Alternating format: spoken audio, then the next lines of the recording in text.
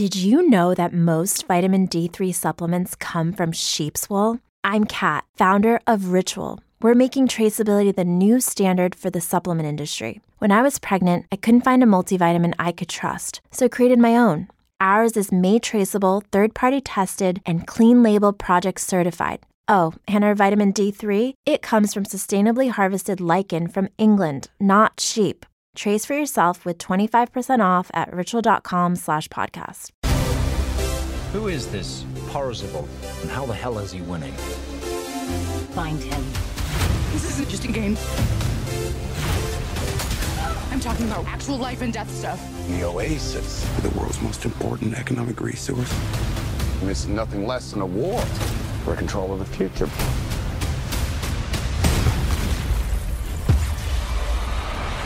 Welcome to the rebellion, Wade.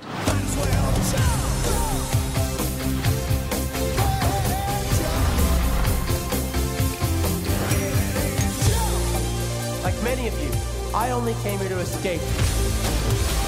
But I found something much bigger than just myself. Are you willing to fight?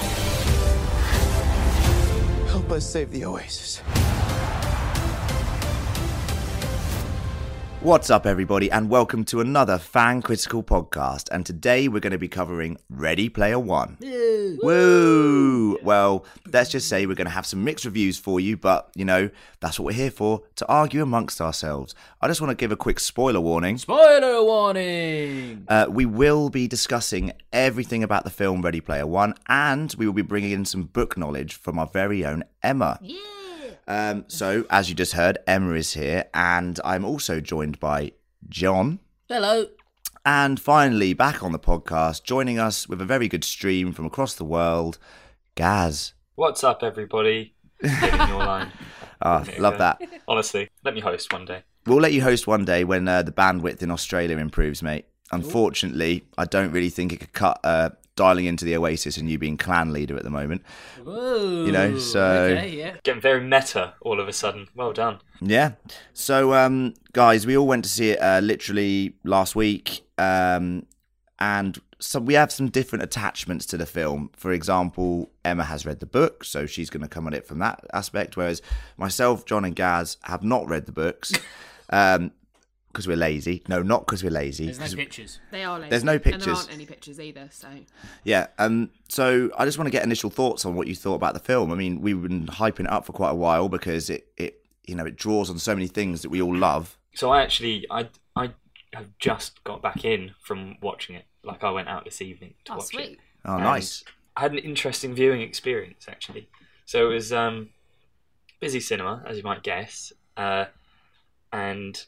I got to this is a long story, but it's worth it because basically I was sitting there watching. Fuck's sakes. We're already. All right, I'll cut to the chase. Yeah. I watched it next to, I would guess, an 11-year-old Chinese boy who was on his own, and Racism he born. couldn't stop. No, he was Chinese. I spoke to him, and he couldn't stop farting and burping and getting up to go to the toilet throughout the film, and he constantly kept asking me questions throughout the film because English wasn't his first language. Oh my so God. He said, "Why are they looking for Easter eggs?" And he didn't get it because obviously, like, Easter egg is kind of a culturally loaded term, and then but to his credit, he was getting all the references, and he kept like going, "Oh, they're from Overwatch. These are the characters from Overwatch." I was like, yeah, shush. He's like, "Oh, it's Halo. It's Halo."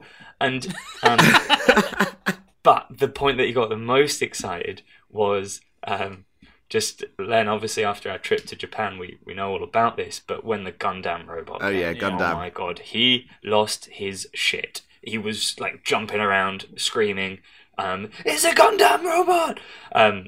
Loved it. So I think, to summarise, my personal connection to the film was maybe less enthusiastic than his. However, I think it delivers if it's getting a kid like that to have a reaction like that, then it's doing its job, isn't it? Yeah, I completely agree with that. I think this film definitely tailors towards a it tailors towards both audiences, but as Spielberg is so good at doing, it's like a fun family blockbuster that will appeal to both the adults, it appeals to all age ranges, in my opinion. I mean, so that's an interesting little experience you had there, Gaz. I would be going fucking mental if that was going on next to me. No offense, I just hate people interrupting films. I'm a quiet kind of guy. You know how like in the cinema you often get people who are like going into a bag of crisps all the time, or like eating popcorn. Drives and me there's nuts. that noise. He wasn't doing that, but for some reason he was really attached to his receipt for his bottle of Coke, and he just kept playing with his receipt. You're not even getting any enjoyment out of that, mate. Can we just use this whole podcast to talk about this kid and his experience in Ready Player One? Because this is great. I'm going to throw it to Emma next, the book reader, the one with the intel before going into the film. Em, thoughts on it? So when I first came out of the cinema last week, I was furious. I've got to admit. I've been really looking forward to seeing this for months since I first read the book, tail end of 2017. And, Ernest Cline did a fantastic job of writing this. It's a spectacular novel. And I've been really excited about it. Came out of the movie and thought, what are you doing? But I've calmed just down. Someone walking past. I've calmed down a little bit now. And I can appreciate it for what it is. But for me, it's not the Ready Player One I wanted to see on screen. However, I understand that what Spielberg's done with it is, exactly as you just said, and he's tailored it for, 11-year-old Chinese boys in Australia to really enjoy, and a whole very family specific fun. audience. And actually, the book itself is pretty dark. A lot of it is quite dark, and there are some things that you need to shorten down to make it better for screen. It was okay, but it wasn't what I wanted. Okay, well, Em, I think that's a very fair response, because obviously everyone is always very attached to the source material. Whatever, Harry Potter, Lord of the Rings, all these things, people always criticise certain changes that are made in, turning it into something that, is for the wider audience. I'm going to read the book after this now. And I then would urge all of you to read the book. It is fantastic. There's no pictures, though. Yeah, that's a good point. I'll draw you some. Yay! Yes. John, I know your love of picture books is well known, but what did you think about the film? I enjoyed it. I had no expectations going in. I mean, I guess if I was if I'd read the source material, then yeah, I might have been a bit like, what's going on here? Blah blah blah blah blah. But for what it was, I enjoyed it. I wouldn't say it's something that I'd watch again and again. I could see how some people would be like, eh. My only disappointment is I expected to watch something that was like, I guess, like groundbreaking in a way. I don't think it was. And if to me, it didn't feel like a Spielberg film. It didn't feel like, it didn't feel magical. Oh, really? Yeah. I'm interested. But having said that, like if you look at, because I saw a review and someone said, "Oh, this is the best movie Spielberg's done in 10 years." No way. And then you go, well, you can't really compare Ready Player One and Lincoln. They're very different. I mean, you can't. I mean, The Post is awful. Yeah, The Post is dreadful. So I will happily say Ready Player One. Yeah. Yep. Fucking hell. Yes. Ready Player One is better than The Post. It didn't feel like a magical Spielberg film, but that's not to say that I don't have any real criticisms other than that. What about you, Lenny? I just think it was a silly, fun film, and if you're a video game Double fun. If you're a video game nerd and and like we have this podcast and we talk about all things sort of geeky and 80s pop culture and all this sort of stuff, just seeing some of the references for me in this film were just incredible. It's like, but see, I have a complaint about that. Do you actually? So for me, I loved the thing that takes this film to a new level for me was all the references. I thought going in there was going to be, I don't know, 30 or 40 references. There's over 175 references in this film, and there's still ones being discovered as we speak right now. People who are watching this film. That to me is annoying. Yeah, because it's okay. Look, I understand the overarching theme of the film is that Easter eggs and it shouldn't be easy to find. But afterwards, there were like people talking about like Lord of the Rings and stuff like that, and I was like, what? They were in it, were they? Well, So There's too much in it. So can I make a comment from a book perspective here on the kind of Easter egg references within the film? Go for it. So Spielberg has obviously allegedly updated this for a modern audience. Yeah. So the original book was released in 2011, I think, and all of the references were almost pure 80s. That was it. Yeah, nothing, I heard about that. Nothing post 80s, but as much as there were a few minor kind of Easter eggs in the book itself, all of the references to 80s pop culture were immersive. So like the Shining element, which we're not going to spoil, don't worry. But they were a part of the storyline and a part of the hunt. Yeah. So it wasn't just, let's just throw in random Godzilla for no reason, and it's King Kong, and what the hell, Lord of the Rings? Yeah. It was an immersive part of the story, which, and I do think that too many Easter eggs kind of dulled it a bit. Oh, actually, when King Kong turned up, the Chinese kid next to me turned around. It's Donkey Kong! The interesting thing, I mean, we'll stick on the Easter egg theme in a second and references, but as a concept of the book and of the film, as someone who owns like a virtual reality headset, I thought you said owns a virtual reality. No, Are we in virtual reality? We could be. I might be in virtual reality right now. Turn James this game Halliday. Yeah, this is the worst game ever. Actually, what the? Who's buying this game? But in all seriousness, like this technology isn't too far away. I'm just being completely honest. I reckon in about 20 years' time, everyone will have a VR headset. Maybe even 10 years' time, everyone will have a VR headset. Yeah. The options and the abilities of things that you can do with it are endless. Be it shopping, I'm a salesperson for the Oasis, but I'm telling you right now, we're not far away from that. So that was really interesting to see a potential near future. I don't think the dystopian world in which they live in is going to be the same, but I do see the technology being accessible to a level similar to what we're seeing here. Yeah. Okay, but is there not an issue there that... Okay, so the source material, 2011, it might have seemed a little bit further away, like the whole headset thing. Yeah. We're obviously in 2018, and VR is pretty accessible if you want it. Very. Like, from about, £50, you can get like a... Samsung gear. Yeah, okay. Samsung, send us some free stuff. But what I'm saying is that in... when's this set? 2040... 2045. 2045. 2045. I think they'll be further along than just putting a headset on. Oh, agreed. I mean, it's going to be like contact lenses, or you just plug your brain into something and bang, you're there. Like, you don't need to... Like the Omni... treadmill that he has. They exist today. That exists now. That exists right now. But for instance, that feels a little bit dated. In the book, it's not an Omni treadmill. It's just an exercise bike hooked up to give him power.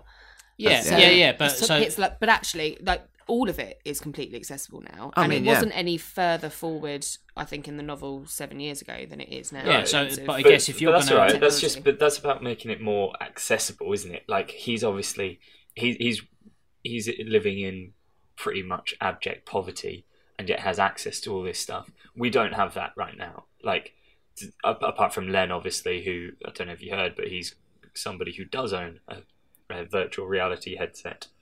So, he's supposed to be one of the poorest of the poor of America, and he's got all of this high-tech stuff, and everybody has all this stuff. So I think that's the difference. It's not going, hey, look, this is some new technology that might exist. It's going, this is this is technology that exists, but it will be accessible to everybody in 25 years.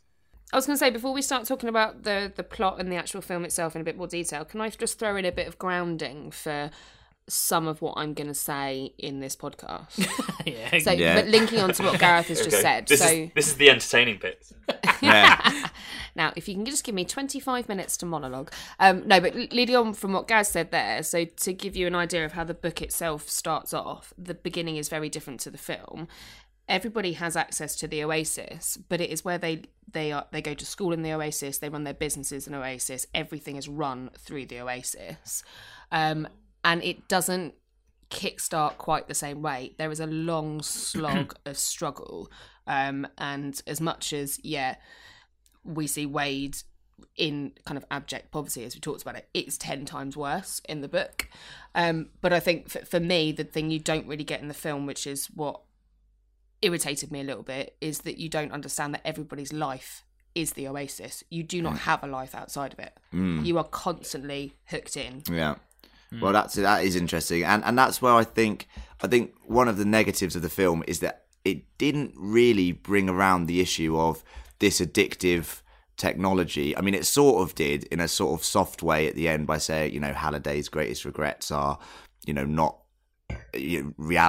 taking enough, taking reality in enough, and not like kissing the girl, going on a date with the girl, all of these things. Yeah. And it sort of touches on it, but I think there's a much more interesting thing, which if the book does that and it talks about how this is an addictive piece of technology and you need to get out there and experience the real world, it's not even so much that it's addictive, it's that you cannot live a life without being in a part of the Oasis. So everybody has access to it, but not everybody has like jacked up haptic suits and all of that kind of shit. Yeah. So it is addictive in that you have to live your life through it, but also it's a necessary, it's just part of society. Yeah. I thought that was interesting to just lay out before we talk about it. So let's move on to the plot, because otherwise we'll just sit here talking forever about things that aren't relevant. We're like a lost reference in the film. Okay, so the plot basically centres around Wade Watts and pretty much, you know, everyone trying to find this Easter egg that the creator, James Halliday, has left behind in his games. Now, guys, just before we go on any further, the concept of an Easter egg has obviously been around for years and years and years. I want to see if you guys have any personal experiences of finding Easter eggs in games and what you remember to be your first Easter egg that you found in a computer game. Well, when I was 4, my mum did an Easter egg hunt and I found one in the garden. Unbelievable. That's not the same, though, is it? Conker's Bad Fur Day had, on the N64, had millions of Easter eggs. Like, good game. There was... Do you know what? I'm just remembering one of them was terrifying, actually. It was a load of handprints on a wall meant to look like Blair Witch Project. That was a scary one. Scary Easter egg. It's a difficult one because I'm a little bit older than you lot. You were playing Adventure. Yeah. On the Atari. That brought it all back. With his first kid. I reckon probably Super Mario Brothers. Oh yeah, the bit where you jump up and you run along the top of the screen and then beat the level by running on top of it. So the plot is to find the Easter egg, guys. The Easter egg, and Wade, as we said, lives in poverty or abject poverty, or Poverty. But they're these guys called the Gunters. Is that the same in the book? Emma, they called Gunters, Easter egg hunters? Yep, so they're all called Gunters. Anyone who is Easter egg hunting is a Gunter. Yeah, yes, it is as ridiculous in the book as it is in the show, yeah, and it makes me giggle every time. Yeah, I mean, Gunter. Gunt, absolute yeah, that's Gunts, exactly mate. Why. And basically, no one has been able to figure out how to get... There's 3 keys, and no one has been able to figure out how to even get the first key. But the way that people get information to find this Easter eggs is the creator himself has installed a library dedicated to his life within the Oasis, where people can go there, access his memories, and try and decipher from key moments in his life clues to revealing different parts of the Easter egg to reveal these different keys, which I think is a very interesting concept. Yep. I really like this bit, actually. Yeah, and it shows that the person, whoever finds the Easter egg becomes the owner of the Oasis, which is in excess of $500 trillion or something silly like that. And I think it's a really interesting way to hand over your baby, when you die, your virtual reality baby, and know that the person who finds it hopefully will have understood you so well that they will, treat it well, raise it nice and right. I'm keeping the baby analogy going. Yeah. But yeah, I think that's a really interesting concept. I mean, did you like that aspect of it? I really liked the Halliday archives in this. I thought it was a really good addition and change that Spielberg made to the book. So in the book, it's just about obsessively researching shit and having like autobiographies and biographies about Halliday. I really liked the construct of the archives. I thought it was really cool. I thought it looked wicked, and it was a really nice visual way to go back and look at the things that were important for the Easter egg hunt. The race, on the other hand, No, that was awesome. No, the race is wicked. And so to find the first key, they have to participate in the race which no one has been able to beat. And this is where we join. This is where the story really sort of kicks off in a way. Gaz, your thoughts on the race, the amount of references that you saw in there, and the CGI in general. Yeah, I mean, yeah, it looked amazing, but I guess that is probably a bit of a problem because I was like, sorry, not the fact that it looked amazing, that was excellent, but the fact that there were so many references in that race, I was just constantly like, oh, what can I see? What other things can I see? And maybe taking my eye off actually enjoying the action of the race. But yeah, I mean, it was cool. Like, some cool stuff happened, and good to see Donkey Kong, as my friend next to me claimed. He was wicked. But yeah, I don't know. I would have missed so many of the references, and it annoys me a bit. So I thought it was pretty cool, the race, but that was the first thing that put me kind of on the back foot. With this You're film. annoyed because the race doesn't happen in the book. No, it's not about that. Like, I don't mind them changing the challenges. That's not really what bothers me about it. And this is kind of what I picked up on earlier, is that right? Wade sort of finds it by accident. Like Parzival in the film finds the first like gateway to the key by accident, and he's the only one who's found it. And it's only after him and then Artemis pass through this first kind of portal to get the first key that everyone jumps back on the bandwagon. Yeah, because it is stated in the film that it's been going on for years. People have kind of given up, and now it's only just like, you know, a handful of people still, these gunters who are still trying to do it because. But it isn't in the film. I mean, there's still like 30, 40, 50 of them who are still taking part in this race. But if you think about that's a global thing. I mean, you know, I play Fortnite every night, and there's millions of people just playing that game every single day. I mean, you know, the fact that there's still only a handful of people globally playing this Easter egg hunt is insane. Yeah, it is, but in the book it's even more insane because it's basically only Parzival. You know, we have the race, but during this, you know, whole sequence of events, we also understand that there is a evil organisation, IOI, who are trying to solve the Easter egg hunt so that they can take over the Oasis and basically dominate the virtual reality market, which is obviously massive. As we said, everyone seems to have it. Not only that, it's the leader of this is Ben Mendelsohn, who he's always great. He plays a great evil character. He was great in Rogue One as, you know, the sort of central main bad guy in that. He's great in this as well. And it's interesting to know that if they did get control of the Oasis, what they actually want to do to it is actually hilarious, because it's kind of what happens today in the real world of the internet, and probably soon to be virtual reality as well, is advertisement space.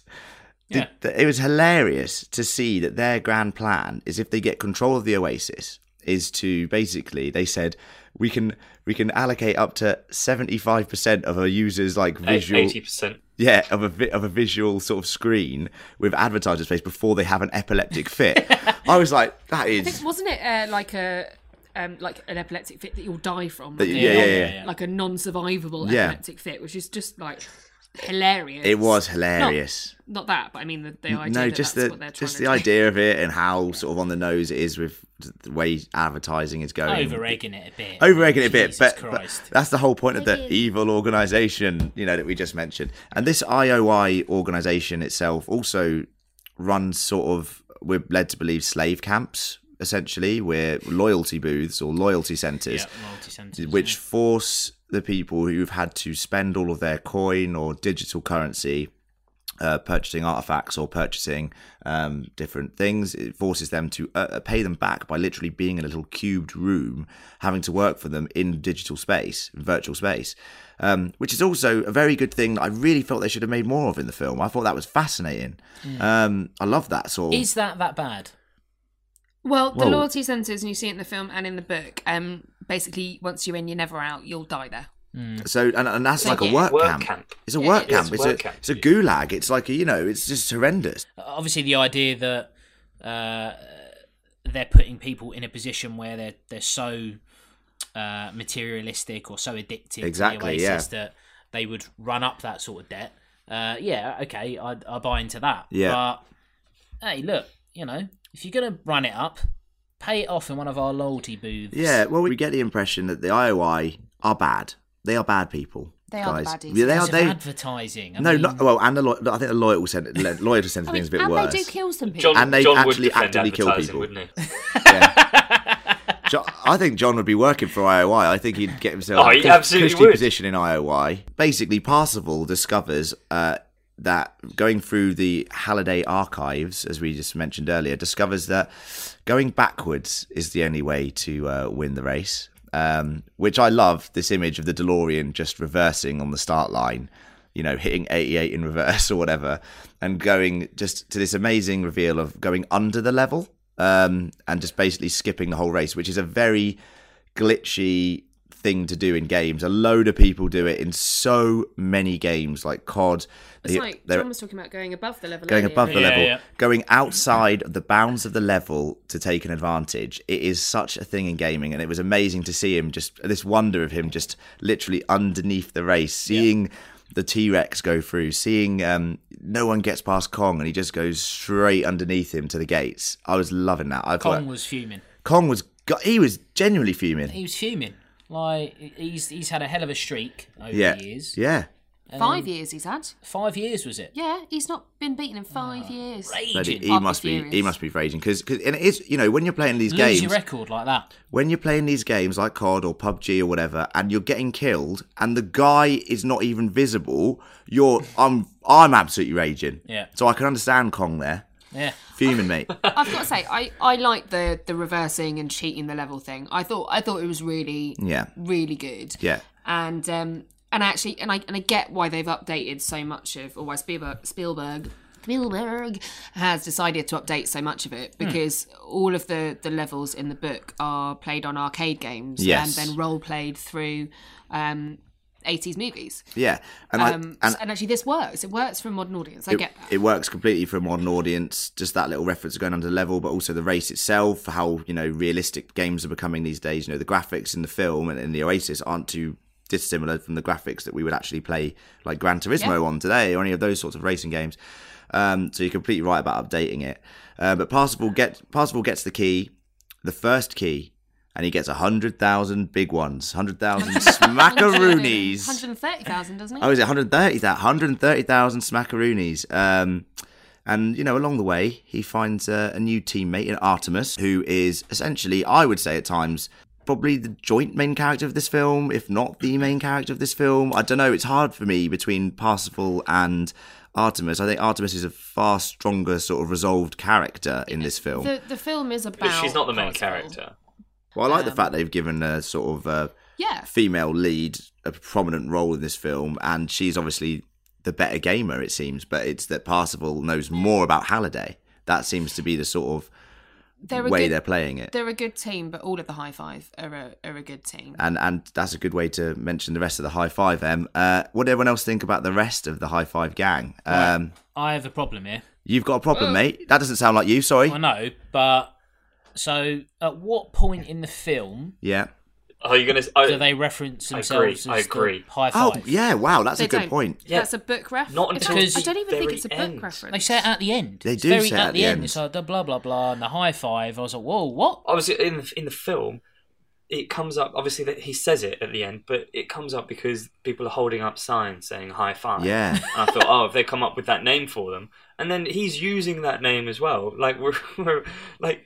This film had so much exposition constantly throughout it, but at no point did they decide to go, we decided to call ourselves High Five. Like, they didn't tell us that bit. Bizarre. So it was just a bizarre addition at the end. I think I'm right in saying that in the book they're referred to by other people as the High Five, like the top five, because they are the top five. Yeah. That's why they're referred to as that. And actually, you're right. They didn't explain it at any point. I might even be wrong, but I'm pretty sure they're called the High Five. Yeah, well, they don't even remember. They make a big point of it throughout the film that they don't clan. I don't clan. So you've got Parsifal, you've got H, you've got Sho or Shoto in the book. Yes, you got Daito, and then you've got Artemis. So they are essentially our High Five, which is never mentioned. Bizarre. So we've got all of those characters. I thought they were great. I thought they were a great little team. I thought they were all right. I quite liked the balance of the group. Yeah. How many of you guessed that H, or how many of you guessed that was A woman. a woman? Yeah. I pretty much, as soon as they started playing around with the idea of their clan, and the fact that how they'd say quite early on that they'd never met each other in real life, they'd only ever met each other in the Oasis. Yeah. I love that idea as well, by the way, just to go on the fact that playing games and meeting people, I've had loads of gaming experiences where I've met people who I play like Destiny with on PlayStation. You've never met someone. I've met them online completely, and I've met my Destiny clan online, and I like that you've never met these people, and it's really fascinating. Yeah, I would never ever meet someone face to face that I'd had a chat with online. Oh, would you not? No, I'd never do that. I've not met them in person. I'm saying that I've only met them. Imagine meeting me. I used to date a guy who played World of Warcraft. What a loser! Wow. I also used to play, and about 10 years ago, we went to Glasgow to meet his best mate from World of Warcraft face Love to face. that. I absolutely love that. He was great. I'm not a My fan ex, on of the that. other hand, No, not I think that's great. No, I think so. From a from a book perspective, I obviously knew this was going to happen. They cast them spectacularly well. They were all brilliant. From aside from Sho, who's Shoto in the books, slightly different. Actually, personality wise, fantastic. My only gripe would be that in the book they meet each other a lot further along the quest and in a different way. No. I mean, inside the Oasis, Oh, right, okay. they are not a clan. Yeah. Really, until right at the end of the book, but they meet each other a lot further along. So Parzival and H have been Betty mates for ages. Then they sort of get matey with Artemis, and she fucks off after Parzival asks her out, and then she blocks him. Hilarious. Oh, and then that's a murder. That is. Bitch. Daito Daito. and Shoto, or Sho in the film, then turn up a bit later on. But otherwise, they were cast phenomenally, really good. Yeah, really like them as a gang. What do you think, Gaz? Yeah, no, they were really cool. I did guess that. It's good that. Well, you've really added something. Cheers. I think the H is Helen reveal was a little bit obvious. I think I even recognised her voice because she's in Master of None. Oh yeah, she's great in that. Yeah, she's really good. And obviously they distort it a bit so that you're kind of thrown off the scent, but you can still tell it's her. Yeah, but that almost immediately you're like, well, this is going to be someone that you don't expect, because she's like the only character that has a distorted voice. Yeah. And I hate her voice actually, and I a think it really inhuman physique. Yeah, well, yes. I couldn't think of the word I was looking for. Avatar. Avatar, indeed. Yeah. Inhuman physique, and also she's like a big, massive orc. So that's pretty inhuman. Yeah. In the book, H throws a massive fucking paddy after Parzival gets really obsessed with Artemis. No, she fancies him, obviously. No, but she No, doesn't. she doesn't. It's not like that. No, I mean, they think do have sex at the end of the book, but Who do? spoiler! Oh my goodness!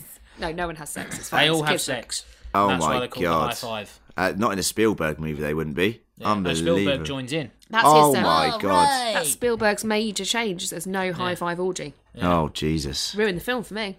Well, that's Does what you were going to see it Spielberg for. does it as himself, or does he have like an avatar?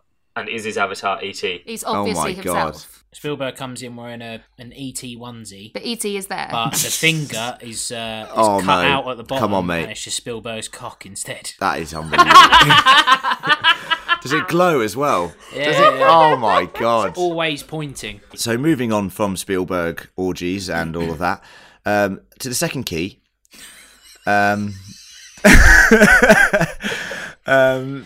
The second key, which is where the film really goes from a 3 blueberry, and just for anyone who's just listening to us for the first time, we rate everything out of 5 blueberries. Individually, we rate them. I thought at this point halves. the film was no halves. The film was a 3 blueberry, but just this next section of the film really took it to a new level for me. Took it up to that 4 blueberry life, and that is of course The Shining. The use of The Shining in this film was so unexpected. So unexpected.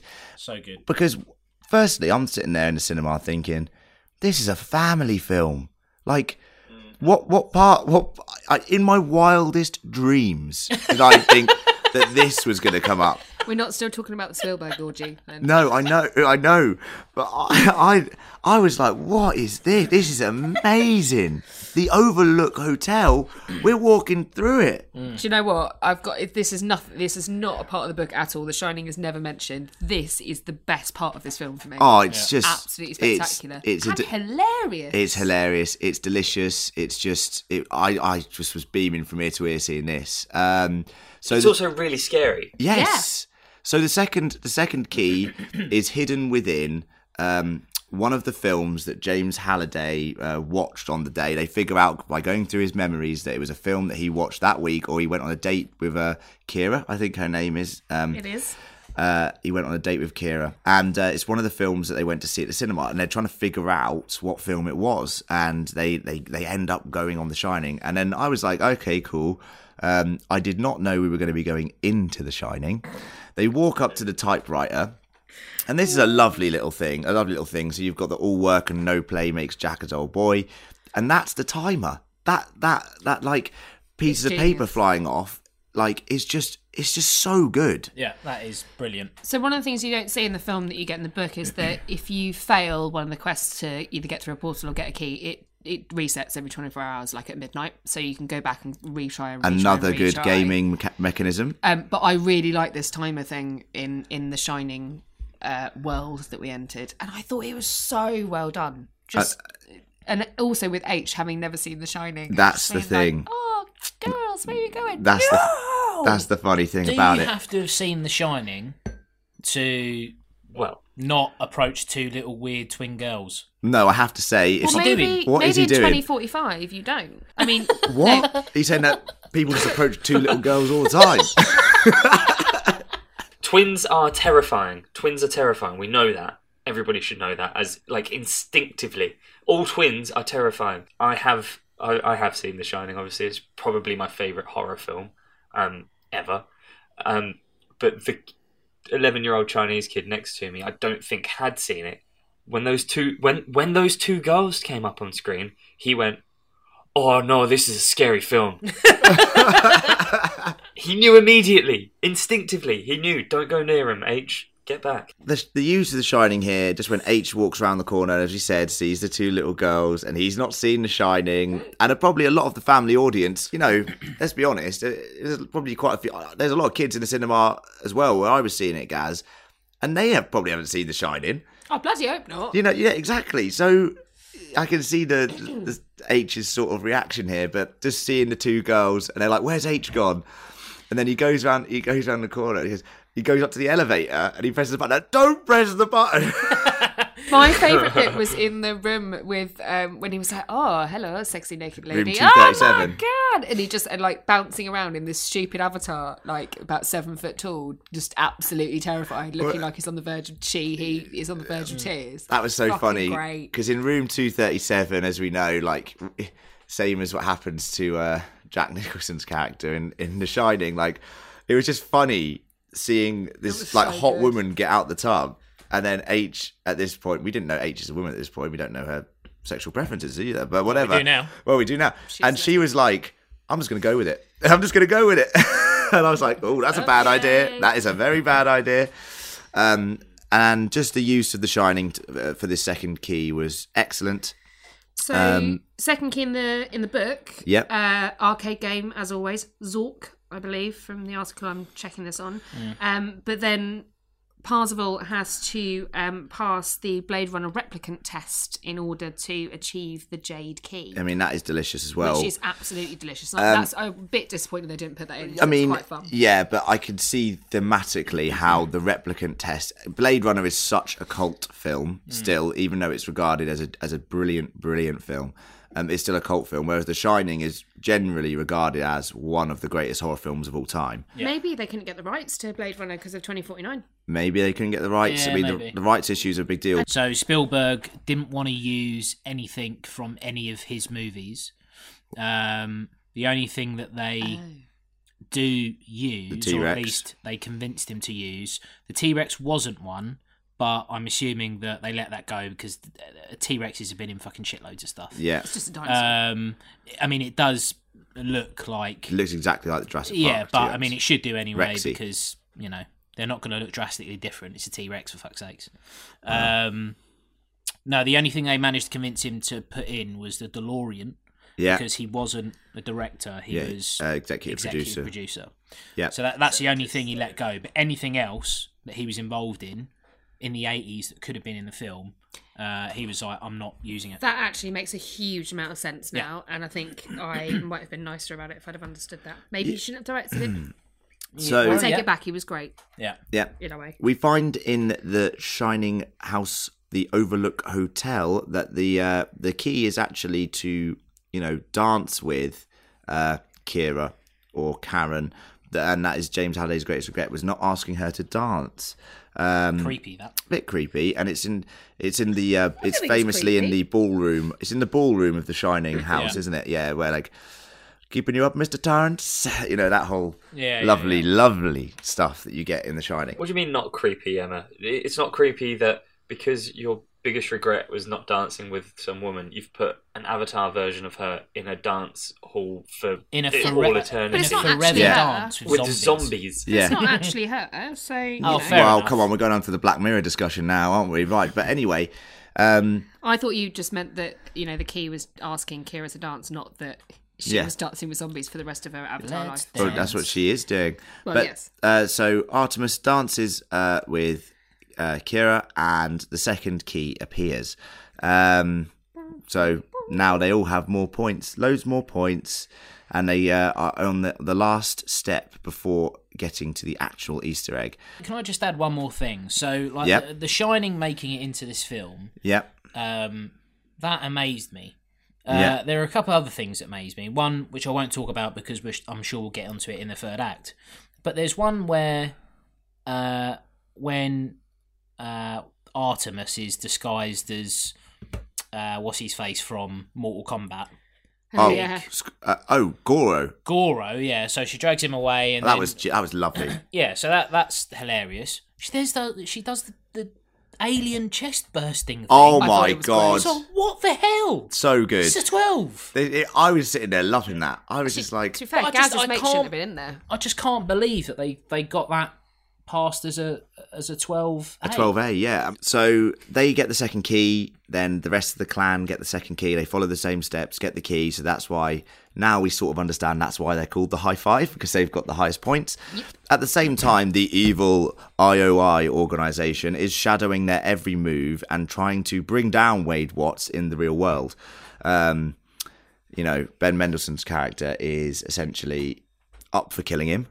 Let's just say that. He's very Sorrento, is it? Sorrento, he's very up for killing him. And Sorrento was originally the sort of coffee guy for James Halliday. So there's a bit of, hatred in there, like never being appreciated by Halliday, who doesn't seem to be a people person, to be honest with you. The IOI have also now got 2 keys and are trying to take out Wade in the real world. They essentially blow up the stacks, which is where he lives, the sort of slum area which he lives, killing his auntie, and his auntie's weird boyfriend. Finchy! Is it Finchy, is it? Yeah. Finchy! Finchy from The Office. Bloody good rep. Oh, bloody good rep.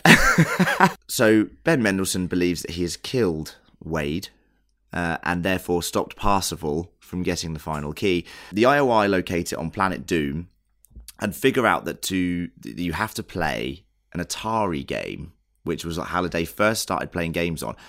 And there's loads of Atari games. And this is much, much closer to the feel of the book. Yeah. And I loved this part of it. So a big deal that's made in the sort of Oasis universe is the idea of artifacts, and the idea that certain artifacts have certain special properties, and the only way to get these artifacts is by spending all of your digital coin.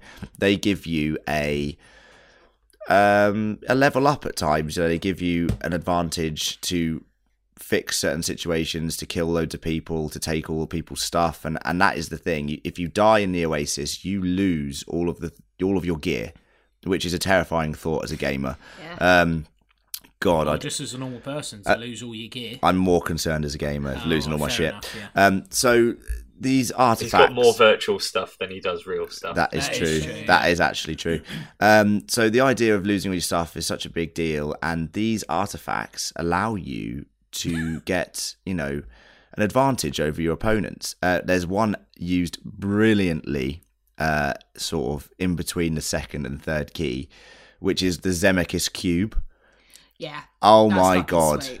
That was sweet. Yeah, like, that so was awesome, yeah. in the Oasis, Parsifal and Artemis are attacked and they're done for. But, you know, Parsifal, with all the coin he's been getting because of getting all these keys, is able to purchase certain artifacts. He purchased the Zemeckis cube. And when he first bought it, I was like, what's that going to do? And even though I was sitting there thinking, like, yeah, maybe something to do with time.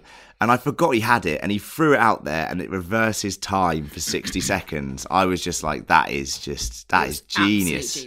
Well, Some of those little weapons are great. It's probably worth pointing out that Zemeckis is the director of Back to the Future. Yes, well, I was hoping that that's people would what- know that. So the use of artifacts is crucial to the third and final act, and is very well used throughout the film as a general gaming mechanism. Like, you do spend so many you know, team deathmatch, whatever, grinding to get a benefit, grinding to get new gear.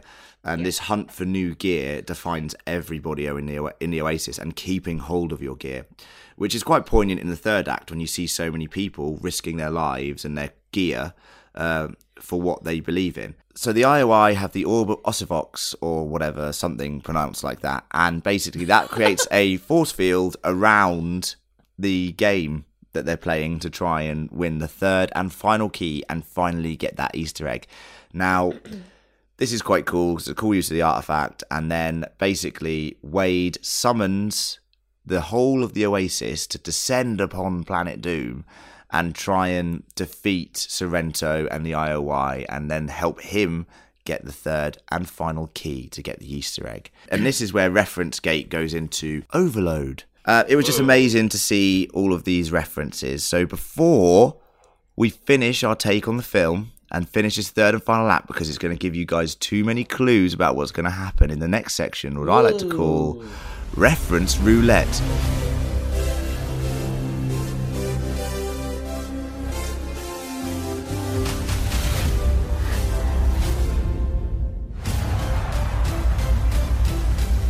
Okay, guys, we're not going to go for a generic quiz this time where I just, try and make stuff up and try and fool you. What we're going to do this time is, because this film is blessed with so many references, we are going to play Reference Roulette.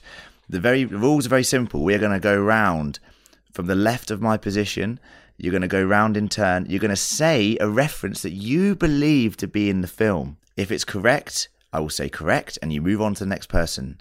The order is Emma, Gaz, John. Wait, okay? Can it also be one we've already mentioned? It could be one you've already mentioned. Fine. Any reference in the film of Ready Player One. Not the book, the film. It's knockout. It's a knockout. So if you say something wrong, you are out. Okay? I'd like to say that Gaz has won the most quizzes out of the rest of you at this been point. in one. John Two. has felt robbed on several occasions. Correct in two of them. Yeah. So I just want to say best of luck to all of you. I'm going to play what I like to call Who Wants to Be a Millionaire music, because I find it really adds to the drama of all these times. good, yeah. Let's begin. Reference Roulette. Emma. The DeLorean from Back to the Future. Correct. Gareth. I'm gonna go with my personal favourite, GoldenEye, which is Halliday's favourite video game. John. Chun-Li, Street Fighter. Nice. Emma. I forgot the fucking film. The alien out the chest from Alien. Yeah. Lovely. Gaz. I'm gonna say when the Stormtroopers arrive, Star Wars. Yep. Yeah. Correct. John. Nathan Drake. Correct. Emma. King Kong. From Correct. King Kong. Gaz. Let's say Jurassic Park. Correct. We'll assume the T-Rex is Jurassic Park. Rexy. I assume it is Rexy as well. I'll give you that. Correct. John. The A-Team van out of the A-Team. Correct. Emma. Oh fuck. No time to think. Drink while you think. Da, da, da, da, da. I'm done. I'll give you a 5-second countdown. 5, 4, 3, That robot in the last 2, battle. Gundam. 1. Correct. Gareth. How does it mean to him? Overwatch is in it. at some Correct. John. Let's Let's go with Chucky. Correct. Delicious reference. Yeah. Emma. I'm pretty sure that the avatar of James Halliday is pretty much a call out to Gandalf from The Lord of the Rings, is it not? No. Yeah, going for it. No. What do you mean? Not He's giving an you old that. man. Damn, I'm out. I'm not giving you that. That is mental. Gaz, I there's only wanna- 2 of you left. It's on you, Gaz. Crappy wizard. Ferris Bueller. Correct. John. The holy hand grenade from Monty Python. Correct. Gaz. Oh, good shout. Michael Jackson's in it. Correct. John. Just Michael Jackson's in it. Goro from Mortal Kombat. Correct. Gaz. Oh, the Breakfast Club in the same. scene as Correct. Ferris Bueller. John. Yeah, he is right. Well, no one said Lord of the Rings yet, so I'm going to say Lord of the Rings. Correct. sort of Gaz. No, you didn't. Shit, I'm in trouble here. Adventure. Correct. John. I think Ryu's in it as well. Correct. Gaz. Fuck. Pitfall. I'm struggling here. Can you please stop getting these? Yep. Correct. It's there. I remember. John. The Shining. Correct. Gaz. Centipede. Correct. Is it? John. All Gaz has got is Atari games. Just keep going. You'll break him down in a minute. Kit from Knight Rider. Yeah. Yes. Correct. Oh, Terminator. When he does the thumb. Oh wait. Oh yeah. When he does the thumb up. Correct. Terminator 2 Judgment Day. Correct. That's a good one. The Iron Giant. Correct. Yeah. Fuck. That was. Oh, I can't believe. All right. Oh shit. I'm really struggling. 5. Oh, Mario Kart. Mario Kart. She says Mario Kart. Yeah, I think she does it. She does. Correct. Yeah. Artemis's bikes from Akira. Correct. Oh, Akira. I love that. Gaz, your turn. Oh my god. 5. 4.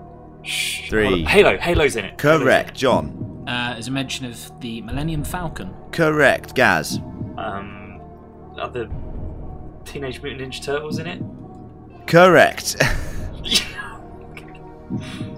John. Saturday Night Fever, the little dance they do in the middle of the... Correct. Gaz. 5. 4. 3. 2. 1. John is the champion of... And that was Reference Roulette.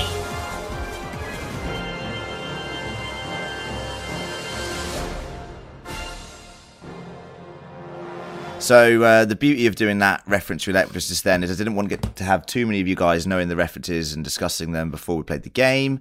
That final battle, there are a ton of references. Guys, what did you think about the Oasis and everyone willing to step up and sacrifice all their gear, which we mentioned to them is all very important, and all their coin to try and stop Sorrento and IOI and aid Parsifal in this final battle? What did you guys think about it? Yes, it's cool that obviously it shows the stakes, I suppose, of the film or of the world that they're living in. It's like, you know, this is people are actually having to sacrifice something to fight for what they believe in. And yes, it's virtual, and that might sound silly to some people that it's such a big deal, but it's treated as if it would, as if you treat like people literally giving up their lives to fight for something, isn't it? Yeah, and I think there was a lot of stakes involved. How did it differ in the books? Well, I was going to say, I wonder if that is where the book has more impact, because you talk about it not really having the same stakes as real world, but in the books it does, because without the Oasis, kids in poverty don't get education, or people can't earn money through jobs. Yeah. The final battle is really similar to a certain extent. There are a couple of different things. So one of the major differences is that Ogden Morrow in the books has a much, much stronger part. So just before the gathering of the final key, he rescues the High Five. I won't spoil it any more than that, and basically takes them off to safety so that they can complete the final challenge together. Yeah. And at this point, nobody but Wade and Helen, or H, have met face to face. Yeah. And that's the first time they really become a team. Yeah. And but other than that, a lot of it's really similar. So Parzival has his extra life quarter. That happens. That whole scene happens. Love that. And it is fantastic. It's really well done on the screen. Yeah, that is good. That is The cool. only other difference is that it takes 3 of them to open the gate with 3 keys. Oh, okay, nice. That makes sense as well. And actually, I think That's the use of friendship and all that. that would have been sort of stuff. great. But I actually thought the ending of the film was brilliant. Yeah, I really like the way that just the way that the battle was going on. So you've got this like reference porn that we were just talking about, and then you've also got it is like reference It's porn. I mean, can I just say now, John, you mentioned it in reference roulette, but the use of Chucky. Oh my god, That was fantastic. I have to say, I grew up having nightmares about that. Saw it at a very young age. Wrong of my parents to let me do such a thing, and. Well, hold on. Wow, if that thing was flying at me in a battle, I don't know what, I'd just give up. I'd just give up. Yeah, so this is what I was talking about earlier that Gareth also referenced is the F-bomb. And Yeah, it's fucking Chucky. It's fucking Chucky. Yeah, Is that where it comes in? I Yes. didn't even notice. Yeah. and it's absolutely brilliant. I couldn't get over how I good it turned was. to Michelle and was like, just said fucking Chucky there. Yeah, well, I would be saying that. I wouldn't care about the rating of the film, to be honest with you. That's genius, though. Yeah, and the use of the Cataclysm bomb to wipe everyone out, and as you referenced there, the fact that because Wade had mentioned that Kira's only referenced once in all of like Halliday's memories, that he gets the one-up life. I've got to say, there's something at the end that really annoyed me, and it was the fact that Parsifal, why was he obsessed with moving in slow motion to grab keys? Oh and my grab word. things It was in? annoying. I was like, he was like moving his hand really slowly to get the key, and then the van would get bumped, so he'd like fall over. Then he'd get up again and move his hand really slowly to get the key. Yeah. Like, honestly, mate, Was that grab him or it was that quickly. just You the can film? clearly see. That was winding me up. Like, Yeah. I almost couldn't watch it. Like, I don't know if it's like an OCD thing or whatever, but it's just like, can you just put it in the hole, please? Oh god, that's not the first time that John's been told that. Jesus. Jesus yeah, Christ. yeah, in very slow motion. Oh my god. Annoyingly, he grabs the keys after he figures out that the way to get the third and final key is to get what is believed to be the first ever Easter egg in a game, which was on the Atari game Adventure, which was, it's not about winning the game, it's about finding the invisible little dot, taking it through to the room and revealing the creator's name, which was believed to be the first Easter egg ever. That is a lovely little tie-up for the whole story, in my opinion. I love the way that was used. That's really cool. That was a brilliant use of narrative to sort of tie in the whole Easter egg theme and take it back to the games that Halliday was playing as a kid and the fascination that he had with games and that culture then. That was great. And the reveal of Halliday also getting him to try and sign a contract, and he refuses to do so because Halliday didn't really agree in rules, didn't really agree in that sort of thing. So that was all great.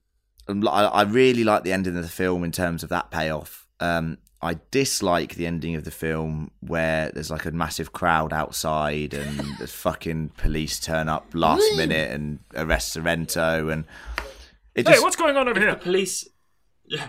Oh, something bad has happened? Yeah, something bad's been happening. 3 weeks ago. there for 3 fucking weeks, Where have you mate. been? Come on. I mean, I felt Honestly. that was a bit like fanfare, was it? It was literally fanfare-y at the end. I was like, what is going on here? But then you get like this mob Yeah. that they turn up and they're like, we know what you've done here. Yeah. But then like they're acting as if he's applied for, like, I don't know, planning permission to build something.